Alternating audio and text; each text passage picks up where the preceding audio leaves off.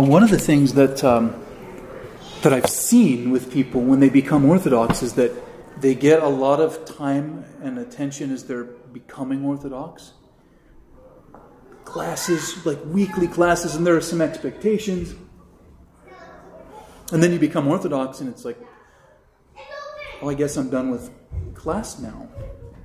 What do I do now? You know what I mean? And so it's going to be nice to have more opportunities for people who want to keep learning and discussing and things to do that. So I just turned on the recording and I'm talking about how catechesis catechesis doesn't end when you become an initiate into the church. And actually, I've told you guys before, but leading up to baptism in the early church, it would be up to 3 years of catechesis, learning the basics of the faith, but not even being taught about the holy mysteries until after having been initiated into the church. And then your catechesis continues, talking about the inner life of the church. So, anyway, I don't know if anyone is using the Zoom anymore, because I think you two were the only ones using it fairly regularly for a while. There was some people that were like in Colorado or something. In Kentucky. Kentucky, sorry. And one of them is here today. Wow. Agape. I don't know if you know her, Agape.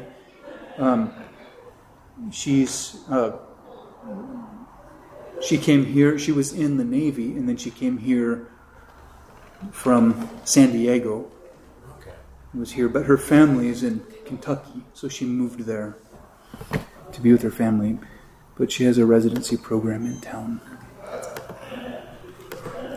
But I'm going to log in just in case, but I don't think anyone's using online anymore, which is kind of nice. Is there anyone there? No, just me. Only one participant. Okay, so I think I'm going to drop it. Okay, great.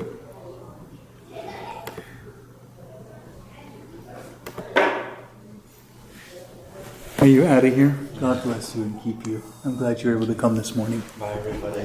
Yeah. Okay. Let's do our best to sing the Transfiguration Troparion, or Apolitikion. I will lead, and I think I have it memorized. And you know what I encourage people to do, and I've been thinking I need to set you up for success by creating like a page on our website that has the main hymns, the way we sing it with the translation that we use, an audio recording, and the words, so that you could learn them, because it's appropriate during a festal season to sing that hymn like before your meal or during your prayer time together. Before your meal, instead of the Lord's Prayer even, you would sing, "When thou, O Christ, our God, was transfigured on the mountain." And, anyway, if you're crazy like me and you like things like that, but it's good for families too, especially. So let's start with that prayer, or that hymn. And I'll sing so loud that no one will know whether or not you are actually singing the words. Okay? When thou, O Christ our God, was transfigured on the mountain, thou didst reveal thy glory to thy disciples in proportion as they could bear it. Let thine everlasting light also enlighten us sinners, through the intercessions of the Theotokos. O thou bestower of life, glory to thee. Christ is in our midst. He is, never shall be. Did I ever tell you about the different endings, the little endings that we do with the hymns? So if we're singing a succession of hymns, that style of that hymn is Byzantine style. Byzantine music is two-part music. It's called monophonic because it has one melody line, and then it has what's called an eson. An eson is like, when thou, O Christ our God, was transfigured on the mountain, thou didst reveal. It's a drone note. It's like the droning bass. The droning bass note. It kind of sets the foundation of it. And but the melody is the main sound. It's called monophonic, one sound, as opposed to polyphonic, which is like choral music, like 4-part music, which we've done in the past. If I can't sing multiple part music by myself, but there's another setting that's like, when thou, O Lord, is and you have soprano, alto, tenor, and bass singing together. And so there are different styles of music that are done in the Orthodox world, in different traditions coming from different cultures. The Byzantine chant is actually the original, although things change and evolve with time. Every time something is taught and learned, it's interpreted and tweaked. It evolves. Things evolve. And thus it is with the chant and the music in the church. So the way we do Byzantine chant is what would be called like modern Byzantine, because we're using Western notation too. And in the original Byzantine chant, it has a different type of notation that has what are called microtones. So we have like our piano scale.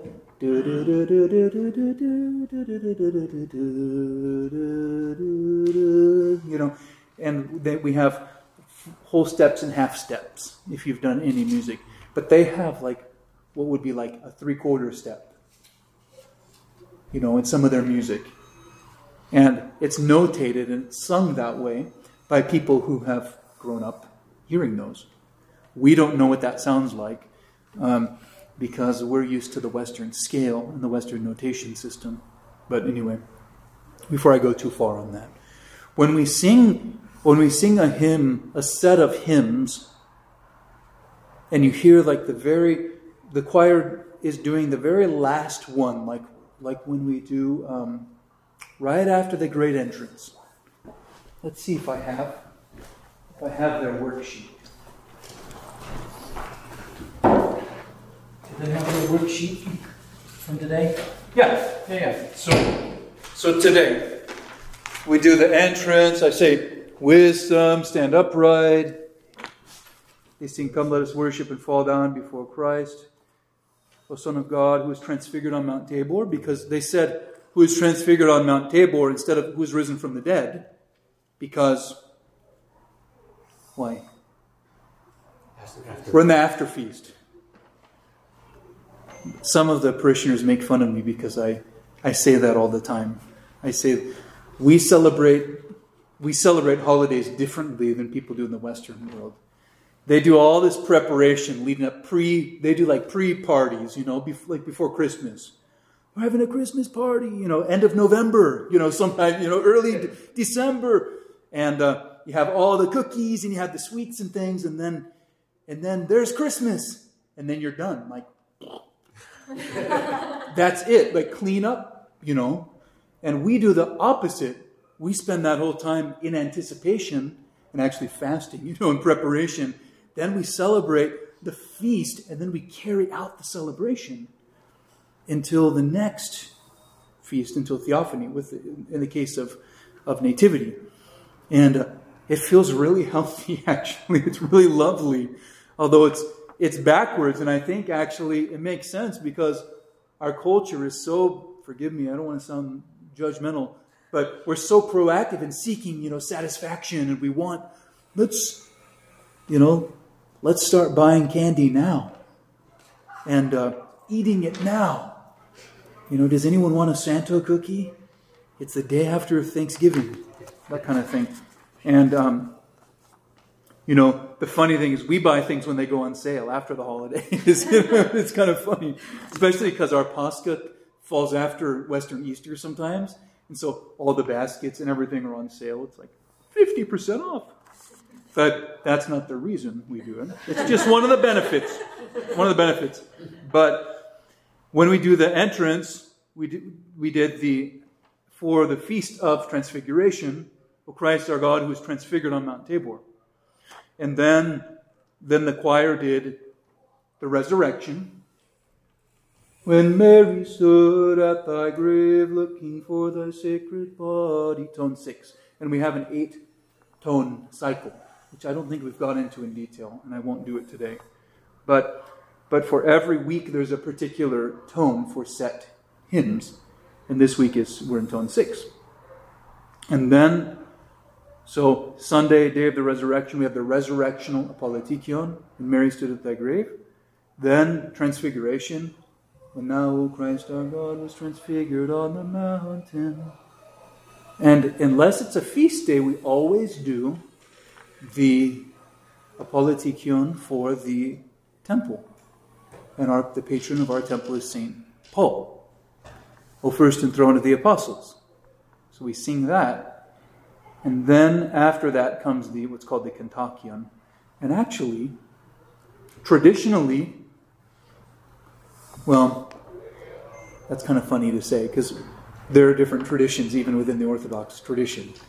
But originally, maybe, the priest would sing the Kontakion. That's not the when thou, O Christ our God, was, but it was thou wast transfigured on the mount, and thy disciples. Anyway, that's the one I read during the homily. But when they do the ending of that last hymn, they don't do glory to thee. They do glory to thee.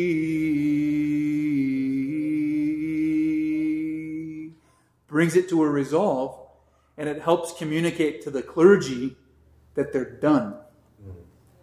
And then I do, let us pray to the Lord. Lord, have mercy, for holy art thou, O God, for unto thee we ascribe glory, and so on. And I realize some of you guys, I mentioned it a while back, but some of you guys have never seen me serve with a deacon. Maybe once when Father Michael Habib came with his deacon. But he served as the main celebrant. There's just a lot of people that day. And there was and there were other priests, but there's more of a like a choreography, a dance that happens between the priest. Before COVID hit, actually, I was serving with 2 deacons. And so they would ask my blessing, I'd give them the blessing, and they would go out and do the litanies and things. And so it's really cool because kind of like when there are more altar servers. It makes it feel like, it's not just the priest up there doing everything, It's kind of a microcosm of, a representation of our community and a microcosm of heavenly worship too, which isn't just Christ up there by himself, liturgizing, but surrounded by the heavenly hosts. And so all those little, servers, and they represent like the angels in heaven. That's why they wear their robes, and it's befitting for the the worship of the church. I've noticed that, like looking over like the text of the Divine Liturgy, like half of what you do, like in the text, will say, and then the deacon will say, yeah. Starting with the Great Litany, I would say, "Blessed is the kingdom." Actually, the deacon says, "Bless Father." So he initiates. And then I say, "Blessed is the kingdom of the Father and of the Son, now and ever and unto ages of ages." And then the deacon begins, "In peace let us pray to the Lord."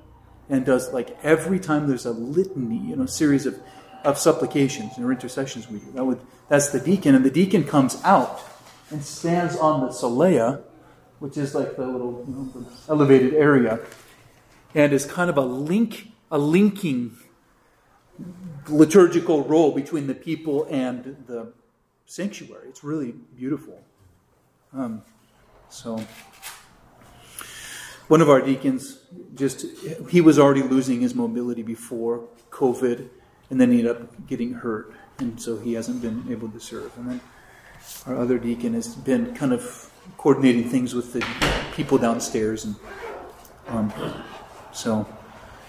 but I'm always trying to discern who might have a calling to, that kind of service.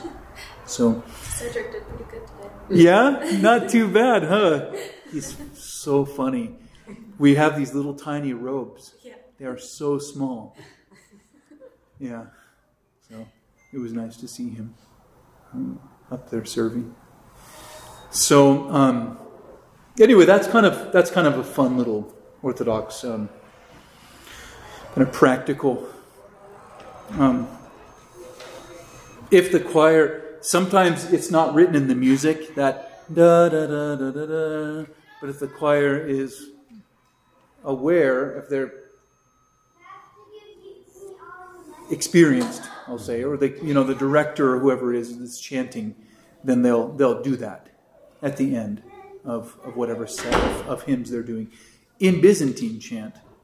But we don't always use the Byzantine style for. Can you go talk to mommy, please? Because I'm doing my class. But we do we have a very pan-Orthodox feel. If you went to a Russian Orthodox church, you would hear things that sound familiar to what we do here at St. Paul. If you went to a Greek Orthodox church, you would hear some things that are similar to what you hear here at different times. And so, like Orthros before Divine Liturgy is mostly, it's like 95%. Well, today it was probably about 100% Byzantine chant, Byzantine style. But it takes people who actually are willing to, it's kind of an investment. I've been telling you guys, like when I was learning the tones, when I was a choir director, I was just at home. My wife was like, "You never stop singing." I was always working on hymns. I was always singing.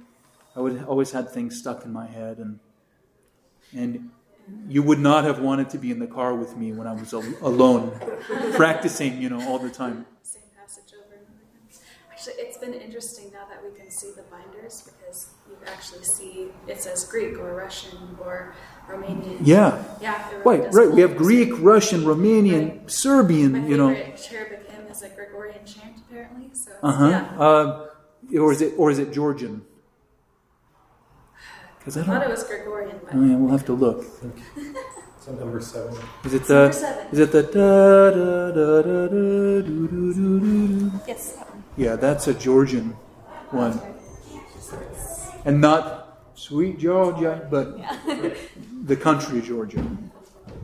Is that just because of the community here, or is it an Ethiopian style that it has a hybrid of all those? Great question. That is both, kind of. Because we're converts,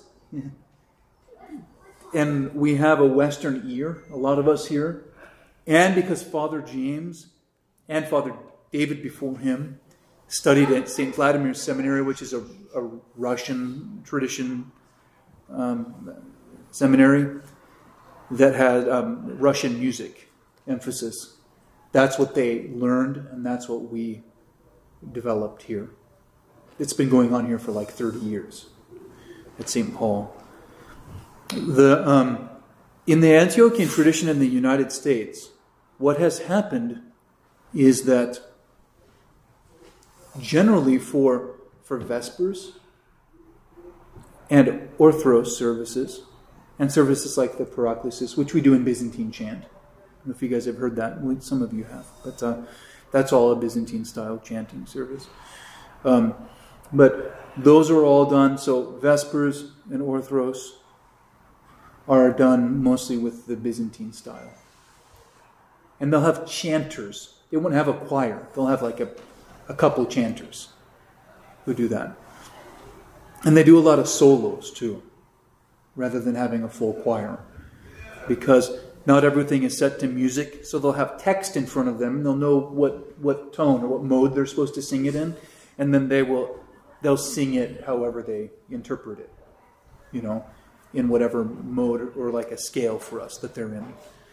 And you can't do that with more than one person. You can have someone through the whole time, while someone else is chanting whatever they want to. You can't follow them.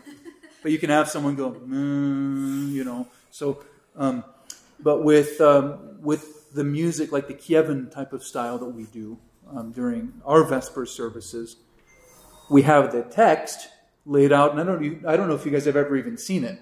We'll have a little block of text, but we have little underlines that show us when we move, when we do different things, so that you don't have to have the music right in front of you, but you can have a bunch of people singing the same music together, or they're singing the same text. But it's simpler sounding than Byzantine. And Byzantine chant can be done very beautifully, but also it can be a little disorienting sometimes for us. I've noticed Kievan chant. It has more of a familiar Western. It does. I think that there was a lot of reforms in Russia in like the 17th century that I know they reformed to be more like the Greek, to like conform to the Greek model, like the 17th century. But I also think in Russia there was a lot of cultural appropriation of European culture. I don't know if that's part of it. Yeah, I know. They call it the Western captivity of Russia. Yeah. But I don't think it's all captivity. I mean, I don't think polyphonic music is all terrible, sensual, or something like that, as I've heard people say. Because I think singing together with four people, no one person has to have a particularly good voice. Yeah. If you can listen to one another and blend. Then you sing with one voice and it sounds really nice.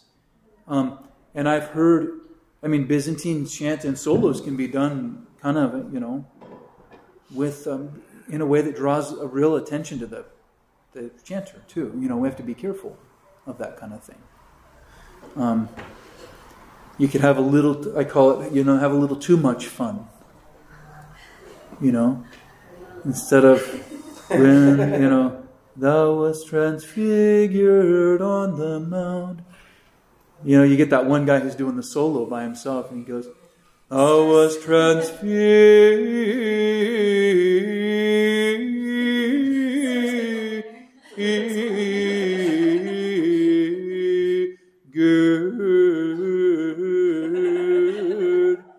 on the mount. And it's like, whoa, and some of it's beautiful, but it can also be distracting too. So there's a balance to be found. And I love Byzantine chant, by the way, personally. It's like the Russian style is like sweeter. It's sweeter and it's simpler. It's kind of more basic in a way. And it's accessible to a lot of us. It's easier to learn. Totally. Rather than learning a modal system that began with a different musical scale that's been interpreted into Western notation, and then it has rules, but then the rules are flexible too. It takes a long time to learn that. You almost need, if you want to have a real Byzantine music program, you need to have someone who really studies it and teaches others how to do it. And for us, like when I became a clergyman and I went and served the liturgy, I have kind of a big voice, when I sing. And I served in front with the bishop there and all the clergy, and they liked the chanting that I was doing during the liturgy, and they were like, "You need to learn Byzantine chant. Do you know Byzantine notation?" And I was like, "It's not practical in my community." If I was I'm the priest or the deacon, and I know Byzantine notation and chant, but no one else does. It's ancient, it's lovely, it can be done really well, but But we also have to think what's practical for us and what's accessible. And I can tell you sometimes if people came in to our building and they heard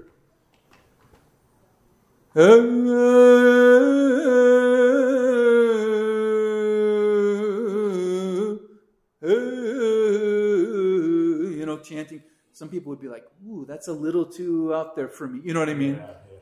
And then there's what one of my friends calls white boy Byzantine. Forgive me. And it's when someone who is, Caucasian or whatever, an American, just an American speaker, all of a sudden they start doing Byzantine chant, and now they have an accent. Oh, Christ, oh God. You know what I mean? And it's like really weird. It's I grew up in Philly. Yeah, I know. Well, so we have to. Those are things we need to be sensitive to, actually, because they can be distracting. Yeah. They can be really distracting, and I've gone back and forth because, it's typical in our diocese to have Byzantine chant for Vespers. But if I said, okay, now we're doing that, guys, a lot of people who have been singing for years they'd have a hard time adjusting to it, And then it would be Father Jeremiah's thing. Like I'd be down here, unless I got Wesley really excited about it, and then he was, you know what I mean, or someone or a couple people really working on it. But anyway, for us, we haven't. But I have thought about doing like Wednesday night, Kevin, Thursday night Byzantine chant. But then I'd have to have at least a couple people who are working on it, so that it's not just all about me going back and forth all the time, because I think that can be. People like it when I come and sing with the choir sometimes, but it can be distracting too, if the priest is bouncing around all the time. So, anyway, interesting things about chanting. So, it's not all just like totally, absolutely clean and inspired, inspired. There's a lot of room for making good decisions. And when it comes to, the liturgy though. So, in the Antiochian tradition in North America, what has become more typical is for there to be a full choir. For there to be a full choir that has a repertoire of music, like we do. And we might have, we have, 8 or 9 different versions of the Trisagion, Holy God, Holy Mighty, Holy Immortal. And a bunch of different versions of the cherubic hymn. And what's called the anaphora. And so, anyway, that's a reflection of the cultural heritage, the kind of the melting pot character of the United States. And it's nice because then you're not just having the same, 2 people sing everything as well. And with choral music, unless it's really fancy, a lot of people can sing along too. Almost everyone can sing along with Holy God, Holy Mighty, Holy Immortal. You know what I mean? It's an easy melody. It's kind of a playful sounding one, but it's easy to do, And anywhere I go, like if we start singing that at camp, at clergy seminars, at a church, an Antiochian church, it's actually so familiar to so many. You could pretty much go to any jurisdiction and they probably know it. You know what I mean? Nice. So, anyway, some insights on those kinds of things. So, any other thoughts or questions? No? So I do like pulling from all the traditions. It does Yeah. more universal feel. It is. I like to call it pan-Orthodox, because it does. It reflects the universality of the Orthodox faith. And we really don't have a uniquely American expression of Orthodoxy at this point in time. Because we're so young in the U.S. Even our country is so young, So, I do too. Yeah, I appreciate that. I have a friend who's a monk. Now he's at the monastery on Vashon Island, but he was in California, and he did a recording of. Bye, God bless you. I'll see ya. He did a recording of some of his own versions that he felt like were like American kind of versions, almost folk, like drawing from American folk traditions and applying them to Orthodox hymns. His name is Monk Martin, Father Martin Gardner. He was at St. John Monastery in Manton, California. The eyes of all look to thee with hope, I think is the name of the recording, and it's good. Do you say he was like Appalachian? No, so someone else did that one. Another one did that. Remember that? Christ is risen from the dead, trampling down death by death. Yeah, that was, I know his name. He's a choir director. I think he's down in California, San Diego, who did it. But there are little things like that popping up. But we have to make sure they're not corny. Yeah. You know what I mean? Because they can be. Or like, what did you say? Cringy? Cringe? Yeah. You know what I mean? And some of it can be a little too fun. There's a difference between fun and too fun. I really love that Appalachian melody. Yeah. It's actually like, as far as like growing in actually American Orthodox identity, I think that's going to be a part of it, is like incorporating. Yeah. I don't see that we're going to have a unique American tonal system. Mm-hmm. I just don't. I don't think so. But I think we're going to start seeing hymns. That have a more American, Western character. But they have to be prayerful too. They have to be, sober and appropriate in a way. Doesn't mean they can't be joyful, but there has to be just a good balance. Yeah, that's just like how I felt about that melody, that Appalachian tune. It fit with Divine Liturgy. It fits with everything else while maintaining it is like American, but it also it still feels like it fits in the church. It doesn't. It's not like compromising orthodoxy somehow in order to make it fit with our culture. Yeah, which is something we don't want to do. We're not trying to do that.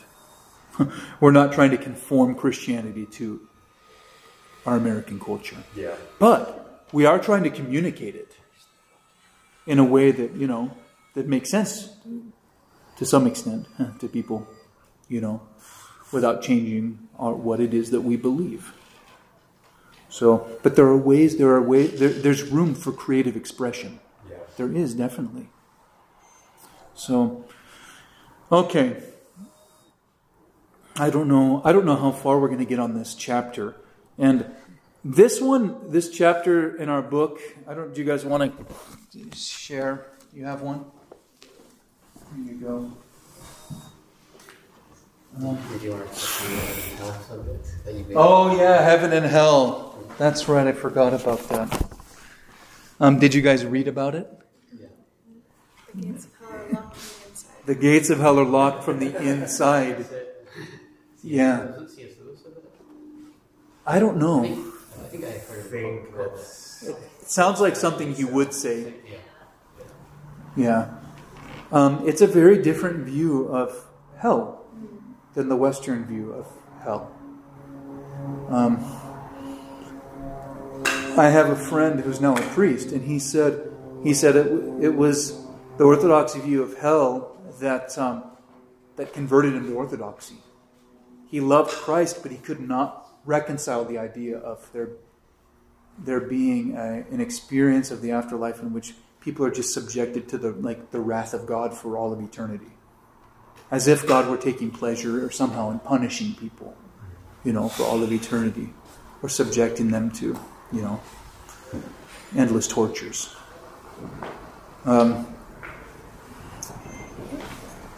So, and we don't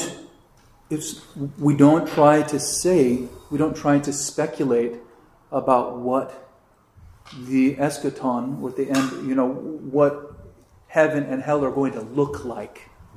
We always understand that there's symbolism in the biblical language in anything. We believe that there is the potential for real separation from God, which is the worst.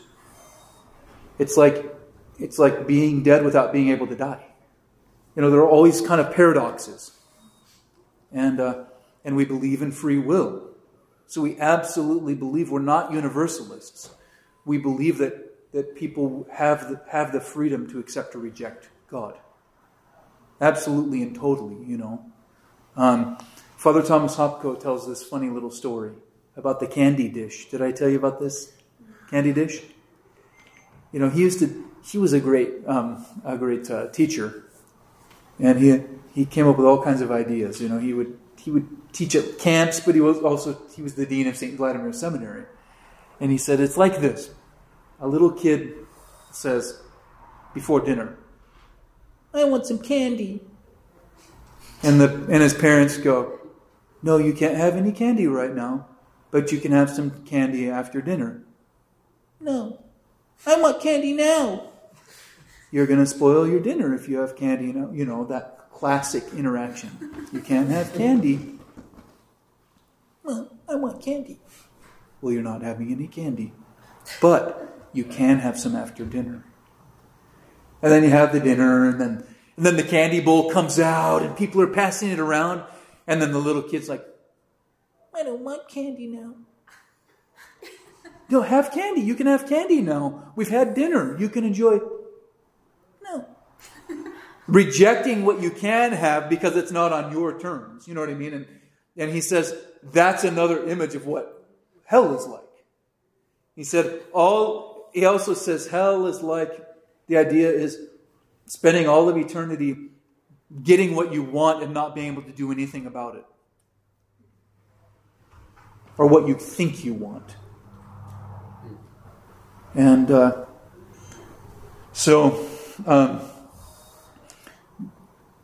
but we don't believe in this kind of Western juridical view of heaven and hell, but we believe that actually the experience of what would be pain or suffering would be, and we don't know actually what it looks like. Okay, we just know it's not nice to not be drawing near to the source of life for all of eternity. And actually, many saints suffered deeply over this idea that someone might reject God for all of eternity. They would weep for hours. And some of them were even tempted to pray for the devil. Have such compassion for someone who would willfully reject God. So, but of course, as the lingo that Father James uses is the fire of God's love, which is light, which illuminates or softens, like it softens wax and makes it malleable, can be formed by God, rather than clay, which we think of the potter being able to mold the clay, but actually when it's exposed to heat, it hardens. It becomes impervious and unchanging. And that's where pride can lead us if we give ourselves over to it. That's what demon possession can be too. Which we're not going to get into, demonic possession today. But it's a very different view. And actually, a lot of people have rejected Christianity on this idea. Yeah. What a joke. Why would I want to believe, even if I believed that God forgives, is so forgiving and so loving, and that Jesus would be so selfless and all those kinds of things. But why would I believe in a God who would subject people to torment like that? No, it's like we do it to ourselves. And if we believe in free will, we have to believe that there is something that we would call hell, but not because we would like to even use that word, to be honest. And like I said, it's actually a great sorrow. One of my favorite quotations that I came upon, and you've probably heard me say it a couple times, so forgive me, but a contemporary saint just simply said, "My children, I do not want paradise without you." And I think, what if that's the way that we carried ourselves? To see in every person, someone who we would want to spend eternity with, even the worst person, because that would mean that they would be redeemed. That's kind of what I was talking about this morning too. To look at someone and not say that person's hopeless. It's not over till it's over, And I'm not the one to determine when it's over. Thank God. And if I play that game, then I'm totally deluded. And I've deceived myself into thinking that I know what only God can know. So the Orthodox Church has a real strong undergirding of humility when it comes to this kind of stuff. We're really excited about what we believe. We're really excited about what the church is. We get pumped up about beauty. You know what I mean? There's such a fullness there. But when it comes to casting judgment, unless it's as a result of an outbreak of heresy or something like that, in which, God-inspired, hopefully humble church leaders who don't want to draw attention to themselves, they have to stand up and speak the truth. And then they want to go back into the little hovel and repent for the next 10 years in case they said something wrong. You know what I mean? God forbid I mislead even one of these little ones. So,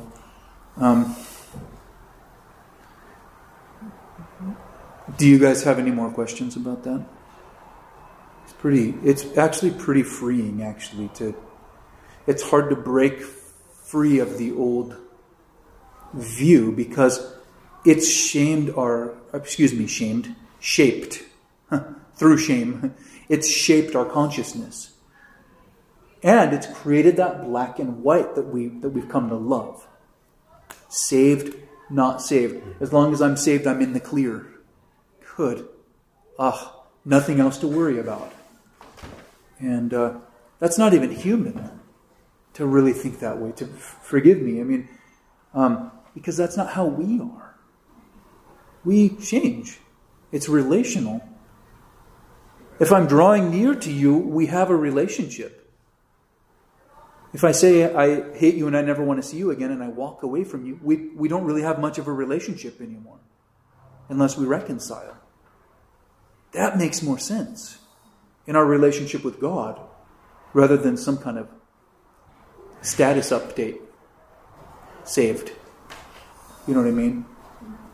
Social media status update. Saved. Are you saved? And there's a talk, I don't know if I sent it out to you guys, by Metropolitan Callistus Ware. He came to the United States. He came to SPU. And he gave a talk on the Orthodox view of salvation. And he starts off with this really funny story. He looks like, he's a monk. He's got his robe on, his cassock, and his jeweled cross and everything. He's riding on a bus in Oxford, I think. And someone comes up to him and says, "Are you saved?" And then he uses that as the starting point for his lecture. And so if I can remember, I told you last week I was going to send you some things that I didn't. I need reminders on these things. If anyone wants to take little notes, you would enjoy. If you haven't listened to him speak, he's entertaining to listen to. He has this lilting British accent. Da, da, da, da, da, da, da. And then when he drives a point home, he gets kind of like, about it. He's fun to listen to. And he, for the last generation at least, he was really kind of like the spokesman for Orthodoxy in the West. Yeah, the English language. In the English language. Yeah. His two books are just like, those are basically just primers Yeah. for Orthodoxy. Like those were the two I read. When they were some of the first ones that were available. Yeah. And at least accessible to people. I mean, the Orthodox Church and the Orthodox way. Yeah. So, it's worth at least hearing his voice if you haven't. He's, Don't listen to before bed because you might his voice. He has a really pleasant voice. It's really easy to just fall asleep to. That's true. Yeah. So, okay, let's see what we can do on this chapter. Oh, she is? Okay. Okay, sounds good. Thank you.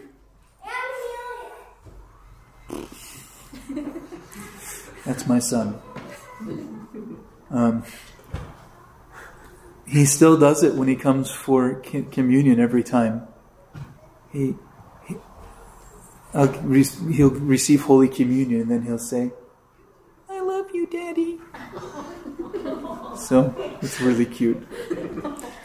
This chapter is maybe one of my least favorite ones in the book because it's more of his kind of more the author's personal opinions. So, I don't know how much I'm going to stay on the text or on the script, but there are some things that he says that I really like the first sentence. Living an Orthodox life in a secular world, and then the little subtitle is, "To be faithful Orthodox Christians, we must live according to the light that God has given us and share that light with the world." And that's true. Let your light so shine before men, that they may see your good works and glorify your Father in heaven. And he says, being an Orthodox Christian is the greatest privilege in the world. And I agree with that. I still can't believe it. And I've been, Orthodox for about 15 years, and there's such a fullness, and it's a never-ending adventure, and it's hard, but I find a consolation in that because there's work to be done. It's wonderful, wonderful, and your rocket you get a little rocket boost. It takes you up into the next area of the atmosphere, and then you kind of float there for a while, and then you get another little boost, with time, and and it's constantly humble. Some debris will hit your vessel and scare you a little bit, and then you realize it's, there's a little lesson to be learned, but it's so wonderful. So we've been entrusted with the most beautiful treasure, the truth about God, about the world, and about ourselves. We have the writings of the Holy Fathers and the counsels of grace-filled monks and nuns to guide us. We have the opportunity to stand before God, our Creator, and worship Him in spirit and in truth, receiving from Him the very life of the Holy Trinity, and to be initiated into the life of the Trinity. Psalm 148 says, "Let them praise the name of the Lord, for His name alone is excellent. His glory is above earth and heaven. He also exalteth the horn of His people, the praise of all His saints, even the children of Israel, a people near to Him. Praise ye the Lord." And,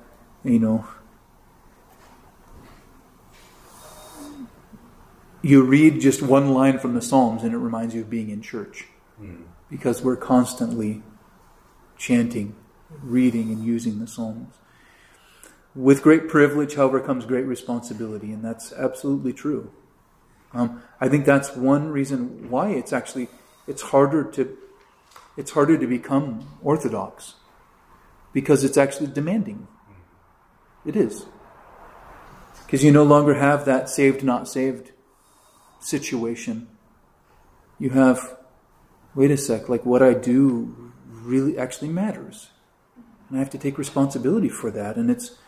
But you know what it does? It affirms your God-given dignity. Because you're worth more than just being a check mark or on a, in a box. Saved, good, You're worth more than that. Your life really matters. The way you live and how you worship and draw near to God and seek to be united to Him.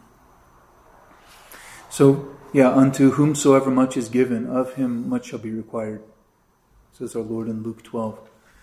So each of us will stand before the throne of God and give an account of our life. We'll be judged according to the light we've been given. And each one will be, we believe that I won't be judged according to what you did or your state, but according to mine. What I chose to do, what I learned, what I knew, what challenges I faced, what sins I committed.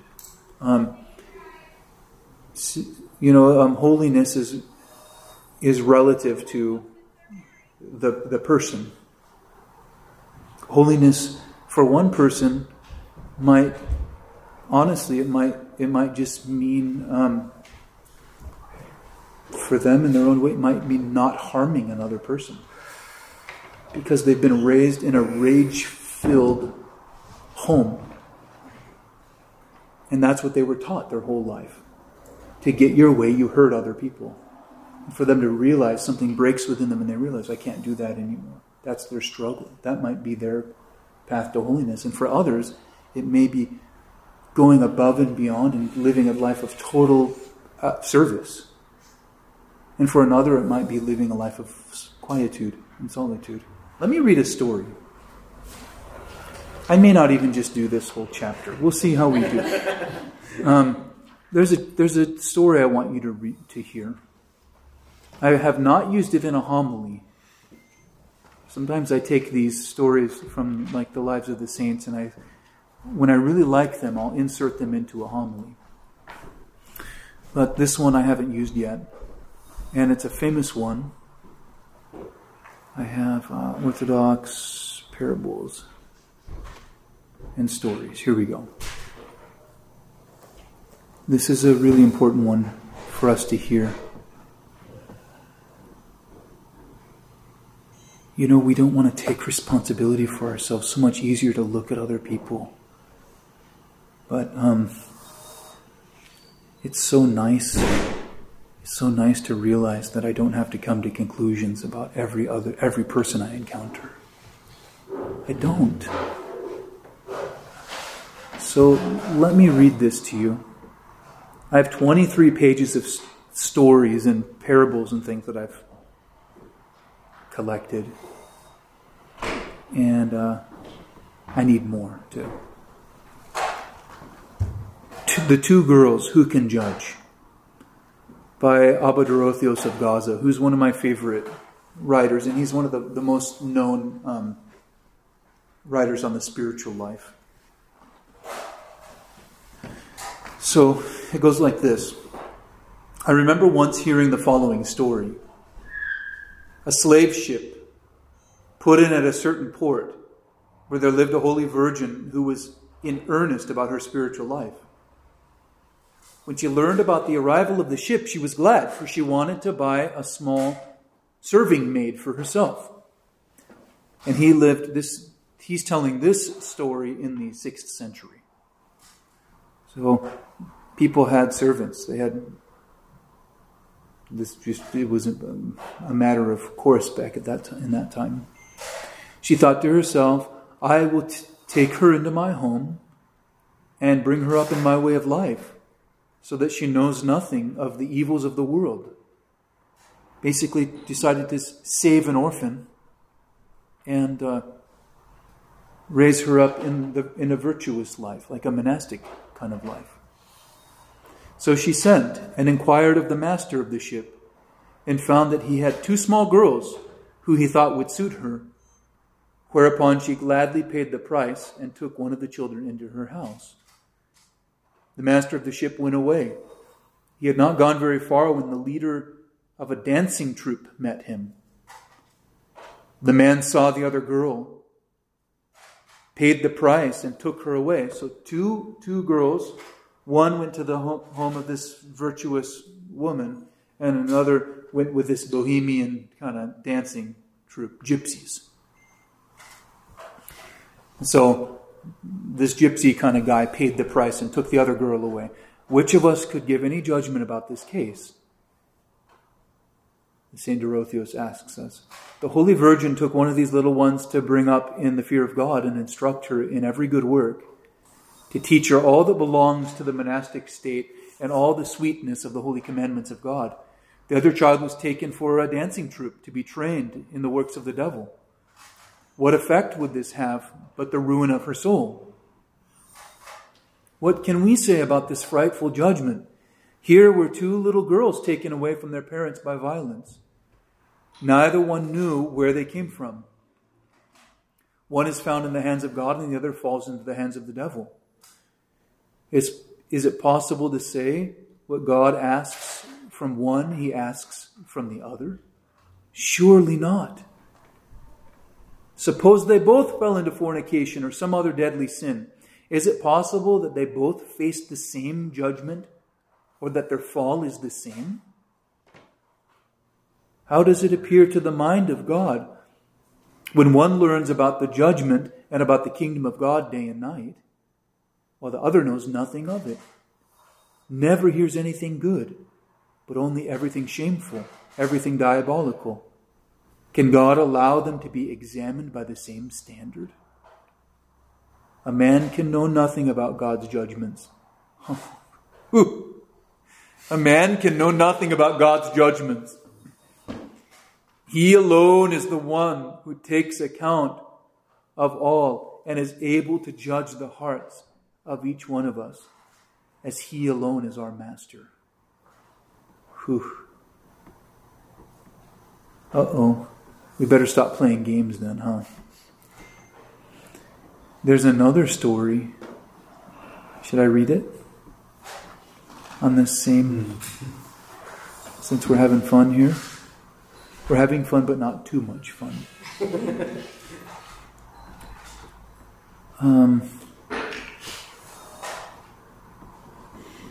I want to find it. I gave this one in a homily, but I don't know if any of you have heard it. I think it was before you guys came. It's called The Ascetic and the Thief. I'll read one more. Okay? Is that okay? You guys awake?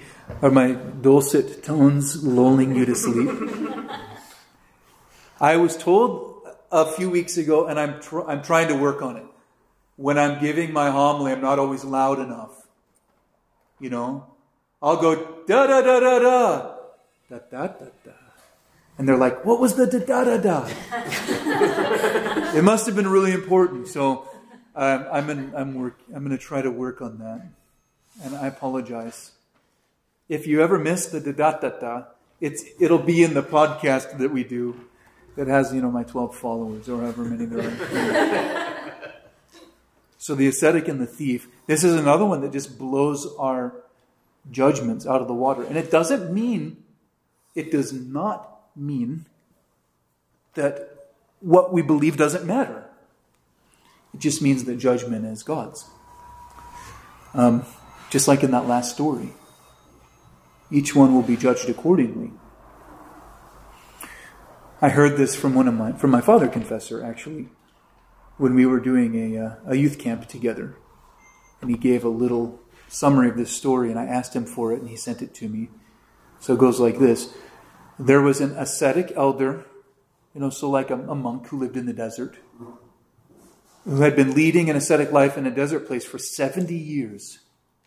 70 years out in the desert by himself, in fasting, chastity, and vigil. And do you guys know what we mean when we say vigil? Vigil means prayer by night. Staying up. Or staying up late, or, usually it's staying up late to pray, but it can also mean getting up early in the middle of the night to pray. But vigil comes from the word being, the word vigilance, or being watchful. And it harkens back to that time when Christ was in the Garden of Gethsemane, and his disciples kept falling asleep.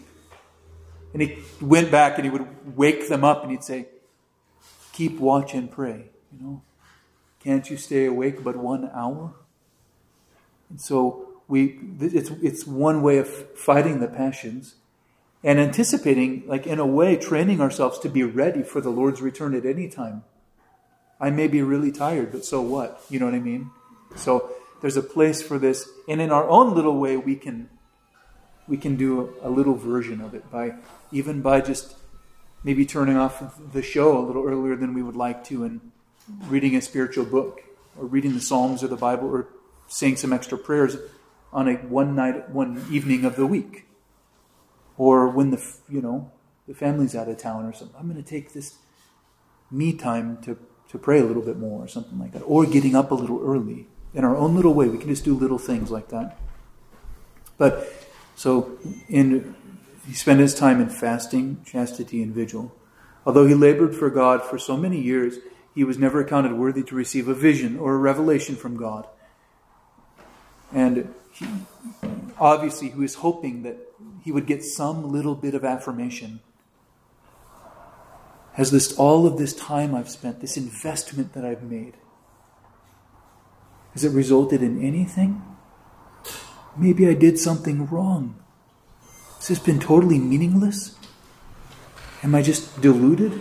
We all go there sometimes. Is this even real? All this stuff that we get those little thoughts.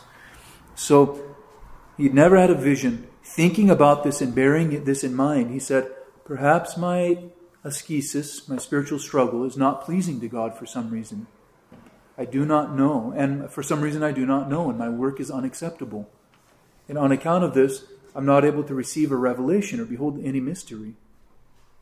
Contemplating these things, the elder began to ask and supplicate God even more, praying, saying, Lord, if my ascesis is pleasing to you, and you accept my deeds, I, a sinner and unworthy one, ask of you to grant even unto me just a drop of your gifts, that I may learn from the appearance of a mystery that you've heard my prayer, so that emboldened and enlightened I may live out my ascetical life.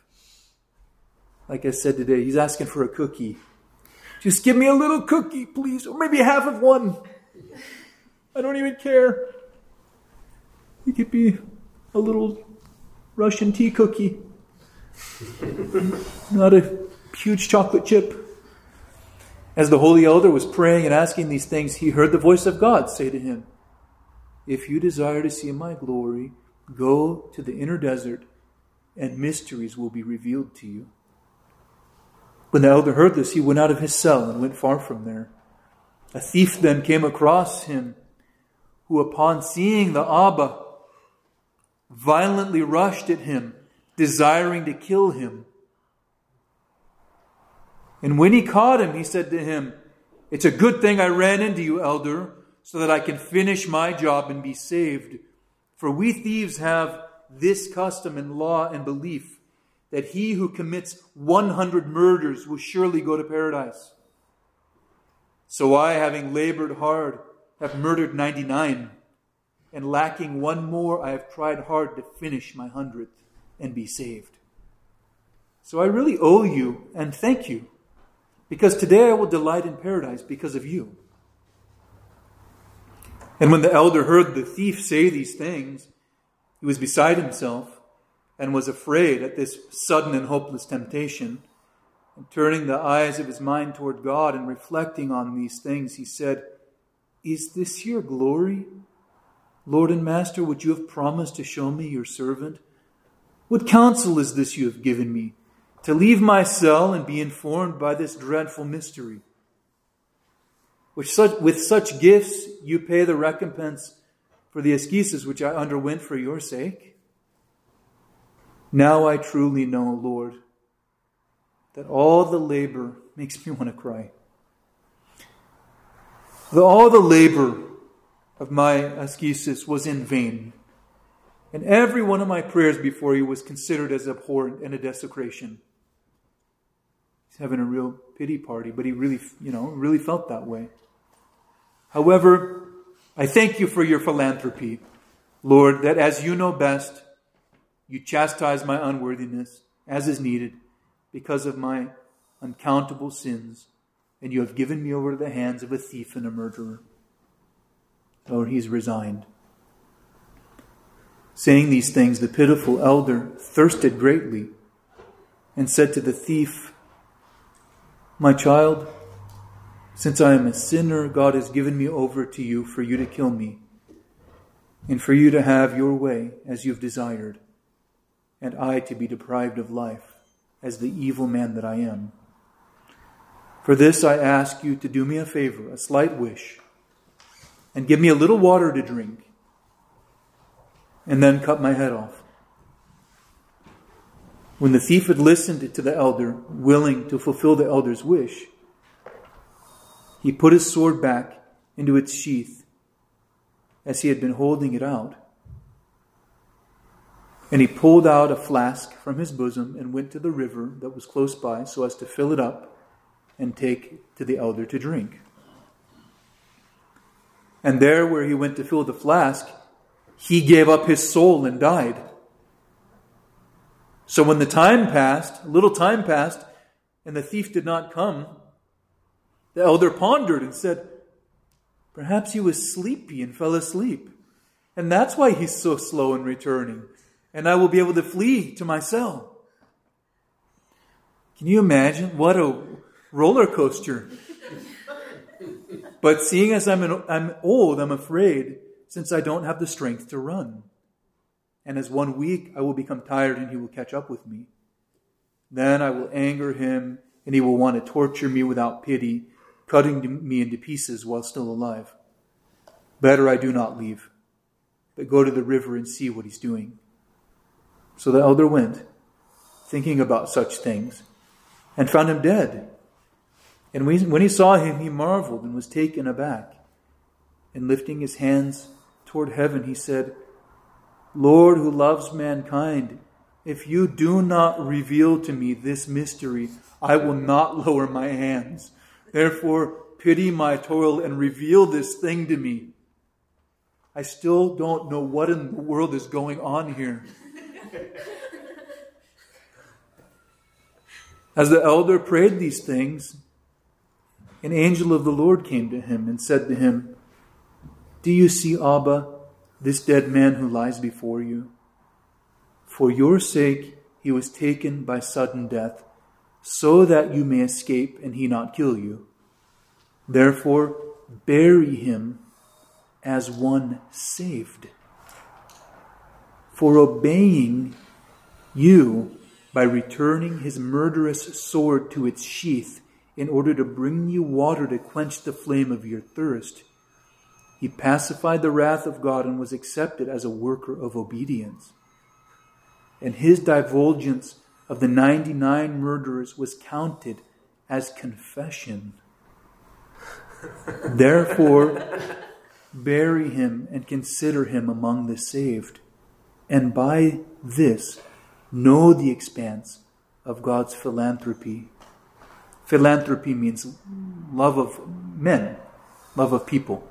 We call God philanthropos, the lover of mankind. You hear that all the time in the hymns. Lover of mankind, philanthropos. So, know the expanse of God's philanthropy and compassion. And rejoicing, go to your cell and be avid in your prayers. And do not feel sorrow and say that you are a sinner and deprived of revelation. For behold, God has revealed a mystery to you. And know this too, that all the toil of your ascesis is acceptable before God. For there's no toil that is done for God's sake that does not come before him. Having heard this, the elder buried the dead man.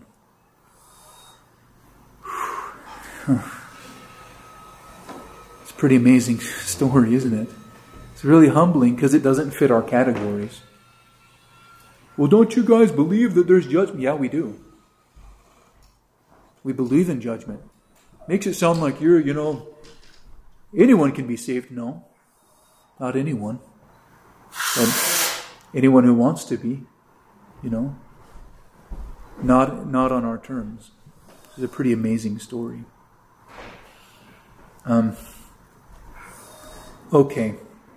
Other term, right? Yeah. It reminded me, does it say in the Gospels when Christ was speaking to the Pharisees, at some point he says something like, prostitutes and thieves will surpass you in the kingdom of God. Yeah. That just reminded me. Yeah, exactly.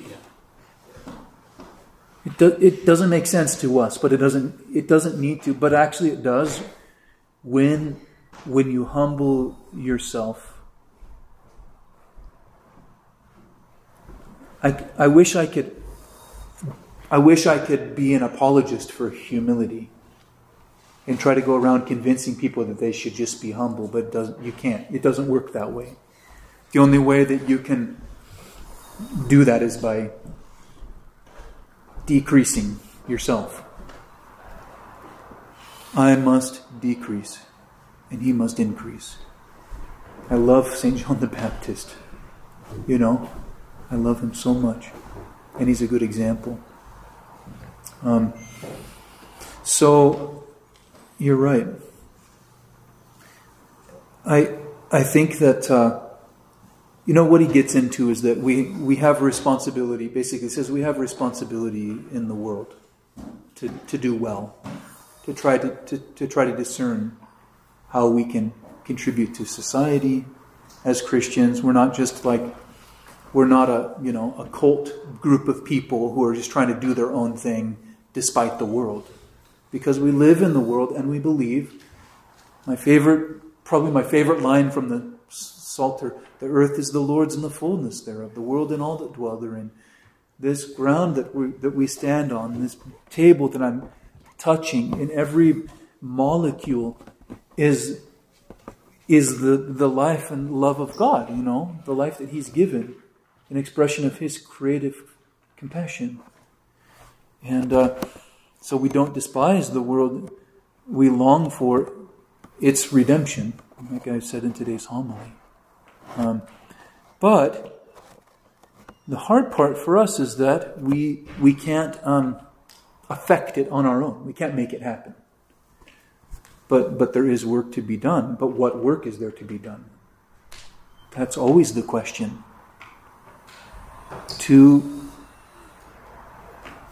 each and every one of us is given something, some responsibility. 1 talent, 5 talents, 10. Who cares? Who cares? The number is totally arbitrary. 1 person to love, 10 people to love, a big family, a little family, a significant job, a job where no one even knows what you do because your title sounds so confusing. Who knows what, you know what I mean? There's all kinds of stuff like that. But each of us is given an opportunity to be who God created us to be. And the only way that we're going to do that is by trying to be faithful to him, right here, right now. And there's something very, very challenging that happens when you start taking the spiritual life seriously. When you sense that draw, that pull to pray more and to spend more time with God, to be more intentional, you're gonna fight against it a little bit because you like to relax and but you also you realize God is calling you because he wants you. He wants to be close to you, to be with you, and he wants to shape you.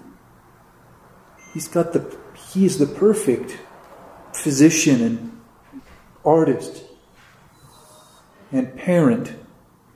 And he knows how to lead us, but will we be led?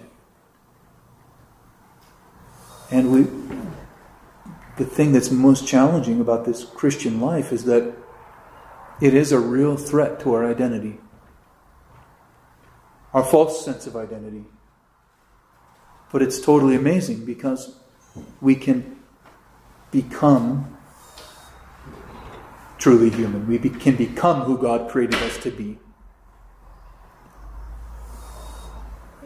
And it's not by juxtaposing ourselves to the world and comparing ourselves to others. It's actually by loving the world And I'm not saying the world and its passions and its pleasures, but the world as created by God. And when you finally just resign to do that, whatever, God, I don't care anymore about measurements or quantities of things. I just want to be faithful. Do with me as you will. You know, I could come to church and, 3 or 5 people could be here. And I could be in heaven. Not thinking, where's the other 145 people or something, you know what I mean? I mean, of course I want everyone together all the time. I mean, ideally, but or I could show up and the President of the United States could walk in the room, but I'm standing before the King of Glory. No earthly power is that impressive anymore. I would be respectful, of course, but you get the point I'm trying to make. But as we seek God, if we take the Scripture seriously and seek nourishment and education from it, and listen to the teachings of the church, I'm not saying it's your job to digest every single hymn of every single service. You might walk out of a service with one word that's rattling around in your brain. Or one sentence. Same with my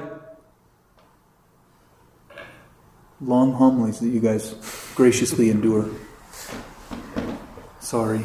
No, we're great. 27 minutes today, sorry. Not 6 to 10 minutes. Forgive me.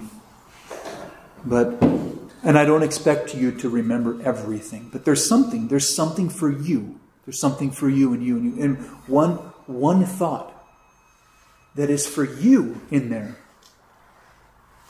To be honest, I mean, for example, as a priest, I'm not up there just to entertain myself. When I'm giving a homily, I prayerfully, honestly, I worry, am I even going to have anything to, believe it or not, anything to say? Because what can I say? I don't know anything. Other than, I'd rather just read a patristic homily every time. But part of it is my job. My job is to convey something that's, uniquely to you. And from me as an outgrowth of our life together in this community. I was really struggling with that last night. What am I going to say? And thankfully it came together. But the idea is that, there's something for you in the hymns, in the service, in the teaching, in the homily, in reading of Scripture. And kind of like when you're getting to know someone and you sit down and have, an hour-long conversation with them. You don't know everything about them. And you don't remember everything you talked about. It takes years. Oh, yeah, I remember that story. I told you about that once before. Oh, yeah, sorry. You know what I mean? It takes time. Same with growing in your acquaintance with the Scriptures and with the services of the church and drawing near to the, entering into the mystery of knowing the lover of mankind, God. Then out of that comes a little measure of discernment. A little teeny tiny, I'm telling you, you have to be so humble. A teeny tiny measure of discernment. You're not going to just know it all and be this new prophet for orthodoxy or Christianity or conservatism or whatever. A teeny tiny bit of discernment that's going to demand something of you to change. I need to do something. And you're probably not going to want to do it, But you do it because you love God. And you do it because it's right. And you're seeking to be faithful. Could be a little adjustment in your lifestyle. Could be something in service of another person. But one little teeny tiny opportunity to discern and do something and act on it will lead to another one. if you trust God and if actually you believe that He implanted a conscience within you. It's a gift that God has given us. Sometimes we would rather stand in the gray area between right and wrong. And there isn't always an absolute right and wrong. I mean, I've joked with people a little bit, like when you get out of bed in the morning, should you take your first step with your right foot or your left foot? You did? You didn't. It's Tuesday. You have to do your left foot. No, you know what I mean? Don't get caught up in weird psyching yourself out like that. But God will, when it comes to certain things, we have to believe He's at work in our lives, and He wants to guide us by the grace of the Holy Spirit, and He wants to strengthen us by this life that we share with one another. We need to take each other seriously too, in each other's spiritual life. We're responsible for each other in this little community of ours. And I think that's what it's going to take in the days to come too. We're going to need the most precious holy mysteries that the Church gives us. We're going to need to connect the dots between what we do here and what we do at home, making prayer a priority, and try not to compromise our faith, too much. Especially with the upbringing of our children. This is a really, really hard one. Really hard to discern. And we really need to ask God how to raise our children. We really have to. And listen to that when He gives us that little tiny... I just got hit with one of those, like a wrecking ball, actually, this week. I won't tell you what it is. Very kind of personal, but something, nothing like we do crazy, but a change I need to make, and it happens. And if you take God seriously, and if we take one another seriously, then we'll actually mature. And maturation results in not just a great sense of self-satisfaction, but awe before God, the desire to suffer alongside other people, to be compassionate, and even greater humility. Why me? Like we were saying, orthodoxy, to be an Orthodox Christian feels like the greatest gift. And why? Was it you guys and I that were talking about? I was having some conversations with someone recently. Like, what? Why me? Why did I find it? Not someone else in my family. I don't know. It's an amazing gift, totally humbling. But the Lord has led us here. So now what?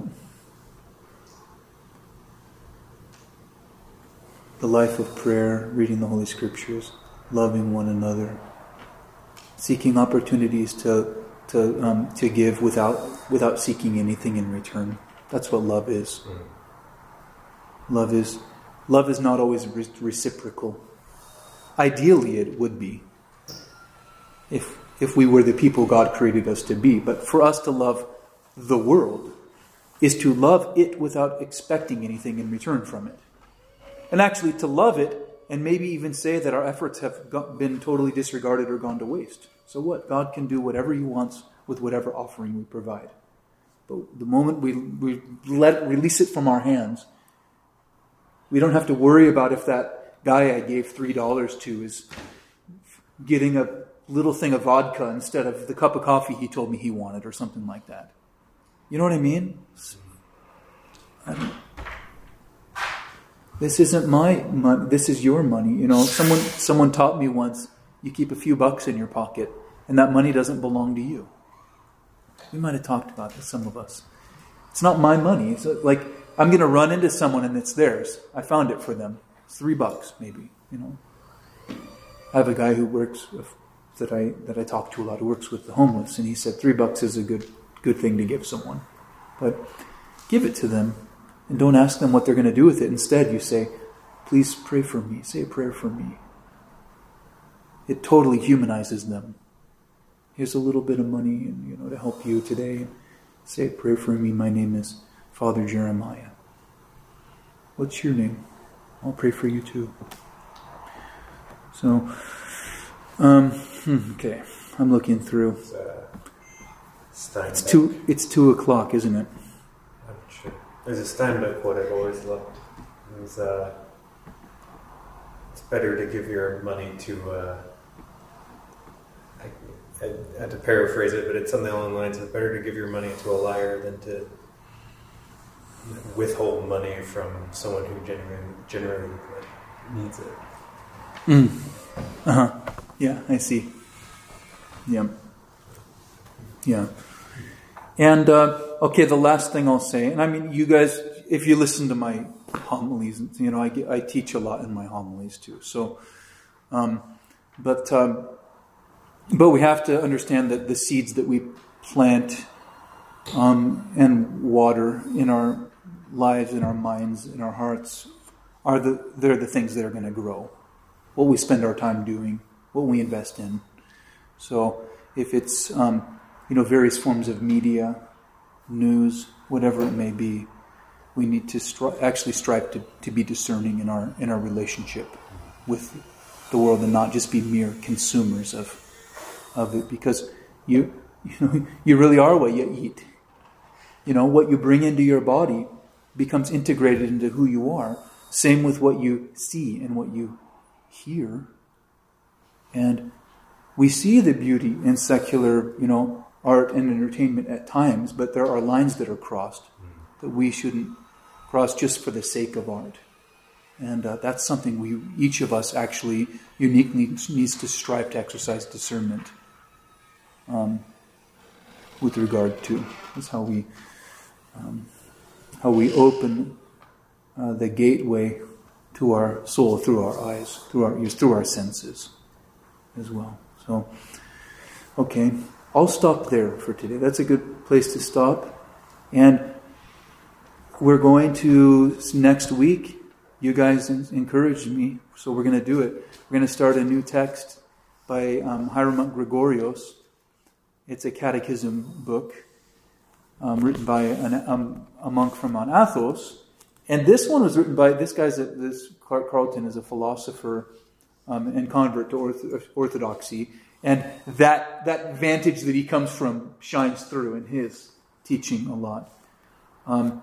We'll see. I'd appreciate the feedback, and also on what you think of the approach and what works too, what connects. And I've told you, Tatsuro, and others too, though, if you're reading a book that speaks to you, especially as someone who's making your way into Orthodoxy or learning more about the faith, if something is helpful to you, makes sense, like, I appreciate the language or their approach, let me know, because I'm always looking for resources. I know what I like, but I've been at it for a while. And I remember there are certain books and things that I love now that didn't connect with me 10 years ago, So, okay, let's stop with that. We'll say a little prayer. We'll end with our prayer. And I'll let you guys go. Let us pray to the Lord. Lord, have mercy. O Christ our God, who at all times and in every hour, in heaven and on earth art worshipped and glorified, who art long-suffering, merciful, and compassionate, who lovest the just and showest mercy upon the sinner, who callest all to salvation through the promise of blessings to come. O Lord, in this hour receive our supplications and direct our lives according to thy commandments. Sanctify our souls, hallow our bodies, correct our thoughts, cleanse our minds, deliver us from all tribulation, evil, and distress. Encompass us with thy holy angels, that, guided and guarded by them, we may attain to the unity of the faith and to the knowledge of thine unapproachable glory, for thou art blessed unto ages of ages. Amen. Okay. God bless you all. Go in peace. Thank you.